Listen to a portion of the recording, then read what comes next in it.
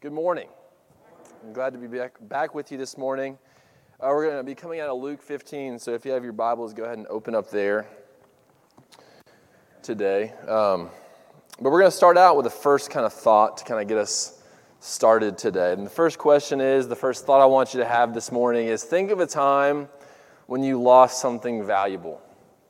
Okay, you can take this however you want to. You think of a family member, maybe, a friendship, a relationship, maybe it's your car keys. I used to have a really bad time of forgetting my car keys inside of my truck. I say you only do that once. I did it twice, okay? I locked my keys in there. You do this thing, right? You pat all the pockets. You know they're not there. And they're in the truck. That's one of the worst feelings that you could possibly have. You got to call the police or call AAA or whatever. They got to pump your door open. It's not a fun experience. One time I was taking a group of teenagers to Panama, the country.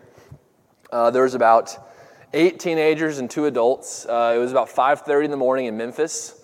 I thought I was there early enough. I was wrong. The security line was huge, and I was kind of stressing out. We might not make our flight. It was 5:30 a.m. in Memphis. We're in line. We're about halfway through. I'm talking, this line is huge. And I look back to one of my teens, and he says, "I lost my boarding pass." I'm like, man, how did you lose your boarding pass from the counter to where we are currently? I was so frustrated. Thankfully, his dad was the other volunteer I had with me, so they ran back to the counter. He had left. I guess he had put it down when he put his bags down.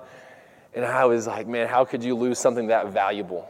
That is your ticket to Panama. Could you imagine if we get to the doors, they're running there like Home Alone style, the doors are about to close, he goes to hand him his ticket and he doesn't have it? Oh, man, I don't like thinking about that. That kind of stuff stresses me out when it comes to youth stuff, but you've all been there. The reason why I bring this up is because it's a relatable experience.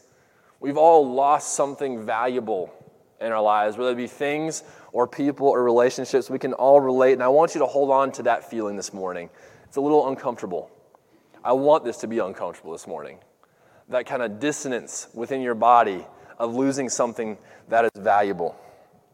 And I think this is a relatable thing that we're talking about, and we're going, this is the next picture I want to show you. I forgot to put this in here. This is us at Sunquest, and today we're talking about Luke 15. We're talking about lost things. That was the theme for Sunquest this past year. Holly was there. Anybody else that I'm not seeing this morning that was at Sunquest? It was awesome. This is a youth event, but I highly recommend anybody go to Sunquest. I know Tyrone and Denise have been before. It's a great time to celebrate what we did this past weekend, but it's a great experience. And we were talking all about loss. And I just wanted to show that great picture of our group up there because we did have a great time talking about loss. And we are coming out of Luke 15. But like I was saying, the reason why I think that Jesus uses the example that he uses in Luke 15 is because it's a highly relatable feeling. Okay? The feeling of losing something is something we've all been through, and Jesus brings this parable starting out here in Luke 15 to kind of make that connection to us like he will for us this morning. So we're going to read Luke 15, verses 1 through 7. Now the tax collectors and the sinners were all gathering around to hear Jesus. But the Pharisees and the teachers of the law muttered, "This man welcomes sinners and eats with them." Then Jesus told them this parable. Suppose one of you has 100 sheep and loses one of them. Doesn't he leave the 99 in the open country and go after the lost sheep until he finds it? And when he finds it, he joyfully puts it on his shoulders and goes home. Then he calls his friends and neighbors together and says, "Rejoice with me, I have found my lost sheep." I tell you, in the same way, there will be more rejoicing in heaven over one sinner who repents than over the 99 righteous persons who do not need to repent. And so this is a familiar passage. I'm sure you're very familiar with Luke chapter 15. But sometimes I think when we read about this and we hear the word lost, it sounds like a very churchy word. You guys have heard this in church before, right? We need to seek and save the lost. Do we know what that means? It's almost like one of those words. I'm not in a business like setting of corporate America, but like words like synergy. What does that even mean? It's just a word people say, right? You have those words, right, that people throw out there, and they're kind of just fluffer words. And sometimes I think the word loss can be a fluffer word for us. Because we just say, oh, we need to seek and save the lost as if they're this like faceless, motionless group of people that exist somewhere elsewhere than here. And I think that when we read Luke 15, Jesus is trying to shatter that idea completely. Because the lost are not some faceless, motionless group of people elsewhere. The lost are among us. The lost are everywhere. And Jesus uses this relatable feeling, this relatable action of losing something, the shepherd losing something, to reinforce this idea that the lost are not just a fluffer group of people who don't exist. They are real people, and we need to care about them. But my real favorite reason why I like this is the way that Jesus begins this teaching, okay? Let's read this again. Now the tax collectors and sinners were all gathering around to hear Jesus. But the Pharisees and the teachers of the law muttered. You ever mutter before? This man welcomes sinners and eats with them. Jesus is all around these groups of sinners. And it's not just the tax collectors and the sinners that are the quote-unquote sinners, right? We can lump these Pharisees and teachers of the law here. Jesus is this magnetic personality that people want to be around him when he's saying stuff. It's not just the people who are away from the law. It's the people who seem to be with the law who are also away from the law. Jesus is gathering around all types of people, all types of sinners, right? And at this point, this is where Jesus really flips the script for people. This is what he says here in Luke chapter 15. Suppose one of you. And if you're familiar with the way Jesus teaches, he usually doesn't do this. Usually he sets up a scenario and he allows the listener to kind of enter how they please, right? If you continue reading in Luke chapter 15, we're not going to do that today, but if you look at the lost coin in verse 8, he says, suppose a woman, right? Suppose some lady, right? And then in verse 11, he says, there was a man who had 2 sons. He sets the scene and he sets these people up as different groups. But what I love about the parable of the lost sheep is he says, suppose one of you. He doesn't give you an option whether or not you're going to participate in this story, right? You are in the driver's seat. You are the shepherd. You have a problem. It's not some woman searching for a coin. It's not some man who's got a lost son. You are the shepherd, and you have a very serious problem. And as the shepherd in this story, you have to go and get your sheep. It's only a problem that the shepherd really cares about.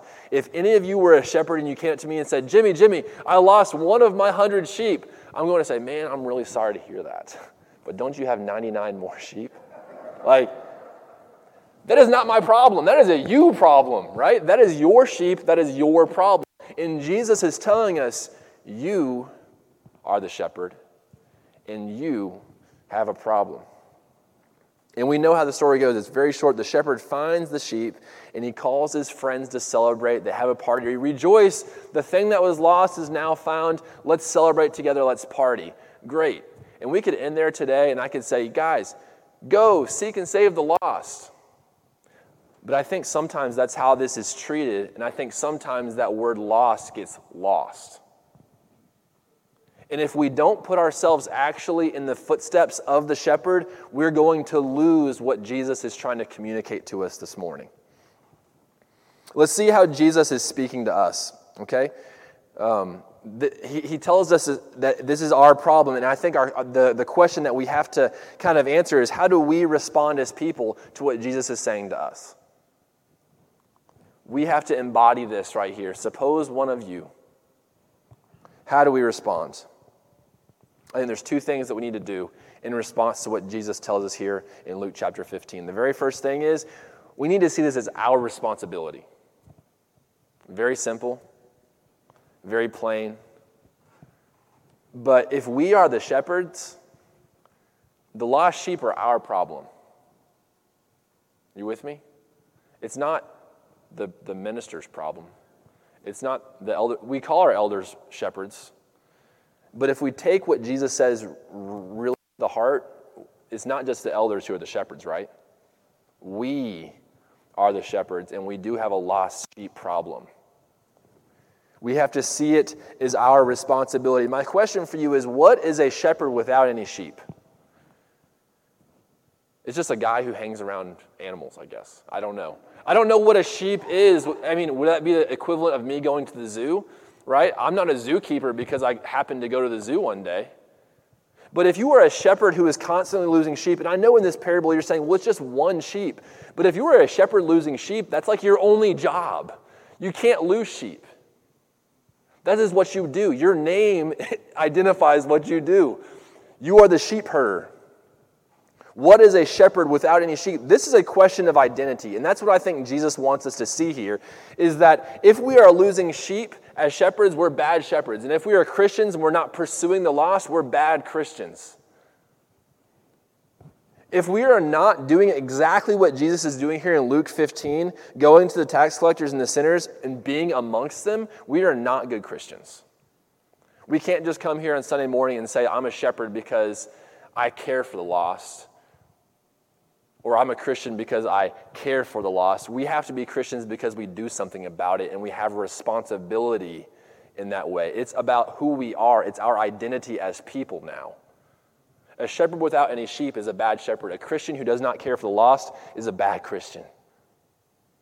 And we could get so many things out of this parable. We can say, well, sometimes I am that wandering sheep, right? And sometimes I do need my brothers and sisters to throw me over their shoulders sometimes and take me back to where I need to go. Sometimes I'm part of the 99 that the shepherd leaves behind because I'm doing okay. I'm following the shepherd's voice. Sometimes I'm good. But right now, this morning, I want us to put our shoes on as the shepherd and walk in their shoes and say, what about our identity as Christians is really, I guess, symbolized in how much we love and care for the lost. And I'm going to say, for me, that really hasn't been part of my identity as a Christian in the way I think it should be. Right? I deeply care for people. I deeply care for, the people that I surround myself with. But have I really stepped outside of my comfort zone to pursue the lost? Not as much as I could. And I think maybe some of you are with me in there. If we are not seeking the lost, our identity as Christians, I think there's a question about it. There's something to be dealt with there. And this is how Jesus describes himself, okay? We are putting ourselves in the place of the shepherd, but Jesus himself does this as well in John chapter 10. I am the good shepherd. This is Jesus speaking. Why is he a good shepherd? I know my sheep, and my sheep know me. Just as the Father knows me, and I know the Father, and I lay down my life for the sheep, I have other sheep that are not in the sheep pen. I must bring them also. They too will listen to my voice, and there shall be one flock and one shepherd. If Jesus himself embodies this idea of the good shepherd, we need to do the same. We need to have the same mentality right here. I have other sheep that are not of this pen. I must bring them also. We need to act as the shepherd in this way. We aren't striving to be sheepless shepherds, right? And sometimes that's what church looks like. We got a whole bunch of sheep in a pen. That's what they talk about sometimes when, a lot of times in youth ministry, especially the last church I was at, there's a lot of youth groups. And sometimes I get like 30 people showing up from different youth groups, but it wasn't like they didn't know the story of Jesus already. They would call it stealing sheep, right? Because they would come to your youth group, but then the next Wednesday night I have 2 people come because all my youth group's at their youth group now, and they would just youth group hop, right? Which is fine. I'm not complaining about that. But those people were not the people we were going after and saying, okay, how can we tell the story of Jesus to this person who's never heard it before? And guys, when we were at SunQuest last Sunday, we had a lot of people respond on that Saturday night, and a lot of them had never heard that story before of Jesus, which is awesome.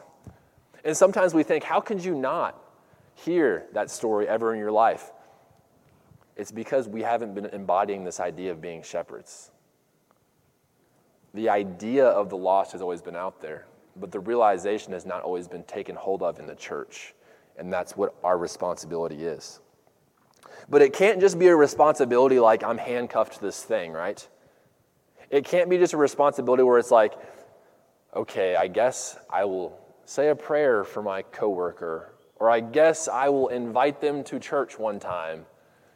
But this has to be about seeking with joy. Capital Joy, right?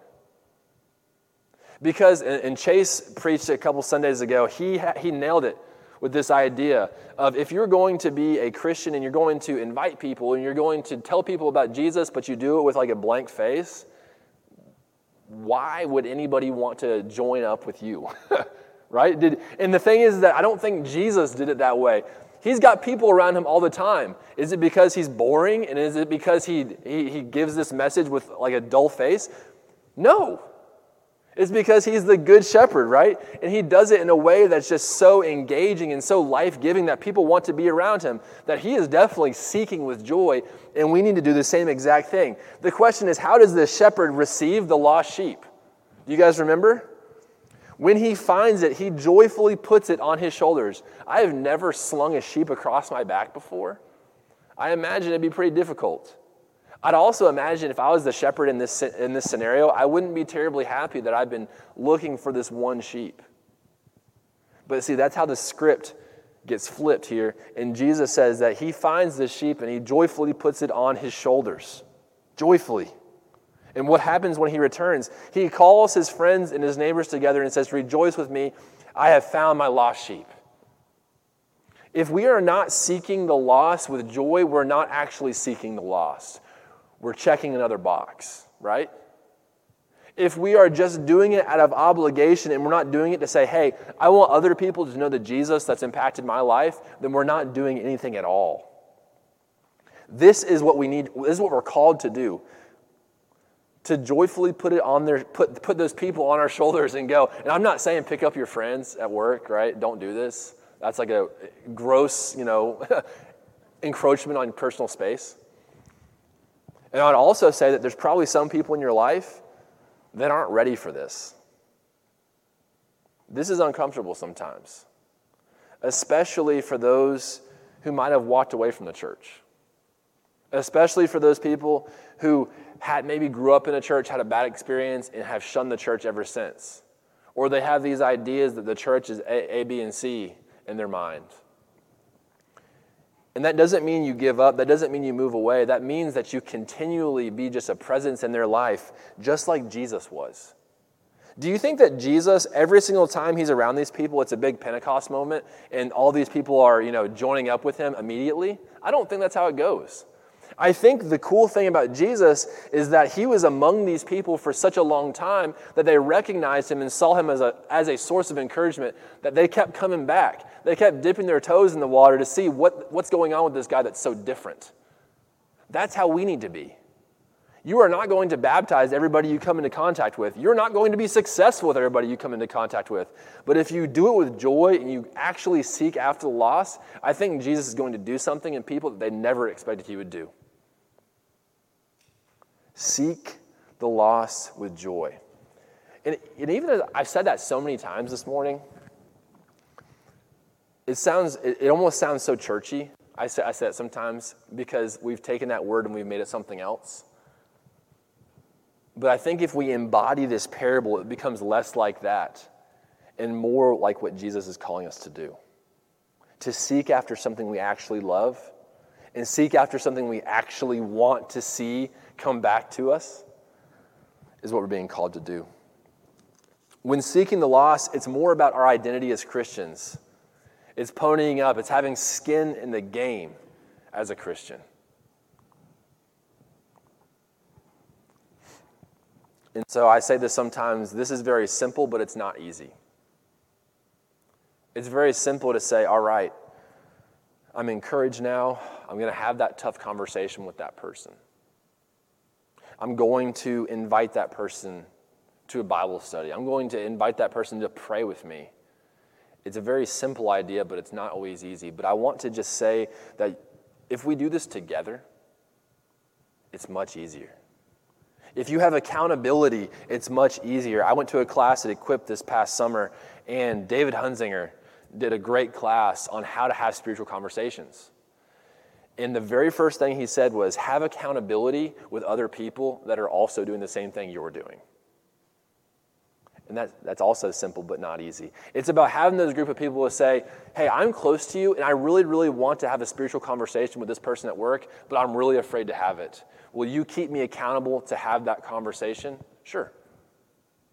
Will you keep me accountable to say, I'm going to pray whenever I have a situation when someone brings me, like for instance, this is just an example. I get the opportunity on Tuesdays to serve at Pantry, and I'm oftentimes outside walking with people to their cars, and a lot of times people just start talking to me about all the bad things that are happening to them. I'll just be like, how's your day? And they're like, well, my sister, my mother, and my father are all in the hospital. I'm behind on this. I'm like, that's a lot to tell a person you've never met before. But in those moments, it's almost like Jesus is there saying, okay, now it's your turn to pray for them. But guys, I'm the minister, and sometimes it's hard for me to want to do that because people are sometimes hard to talk to. But it's about having that mindset going in to say, you know what, the Spirit might lead me to do something today that I wasn't prepared to do. Help me to do it. Help me to have the boldness and courage to actually have those conversations and have those prayers and have those moments where I can share just a few moments with the Spirit with them. It's simple, but it's not easy. But this is what we're called to do. We're called to seek, and we're called to do it joyfully. Let's pray this morning for some courage, because that's just where I feel right now, is that we need some courage. We need some momentum this morning to feel this as our responsibility, as our identity as Christians this morning. So let's pray, and then we'll continue singing. God, I thank you for this parable to make it so personal. This is really personal, and this is really uncomfortable. God, help us to be more comfortable in those conversations, because we recognize it's not us speaking. We don't have to be so profound and unique, but God, it's you speaking through us. Help us to be mindful of that, and help us to ask for moments where we can actually seek the lost, and not a faceless group of people that doesn't actually exist, but the lost that are in our lives right now. Help us to be a source of encouragement for them, and to do it joyfully, to spread your joy to them, and to spread your love to them in any way that we possibly can. It's in Jesus' name we pray. Amen. If anybody has a need, or if anybody has a prayer request, please come forward. If you have anything that you want to share with the church, please let us know as we continue to worship this morning.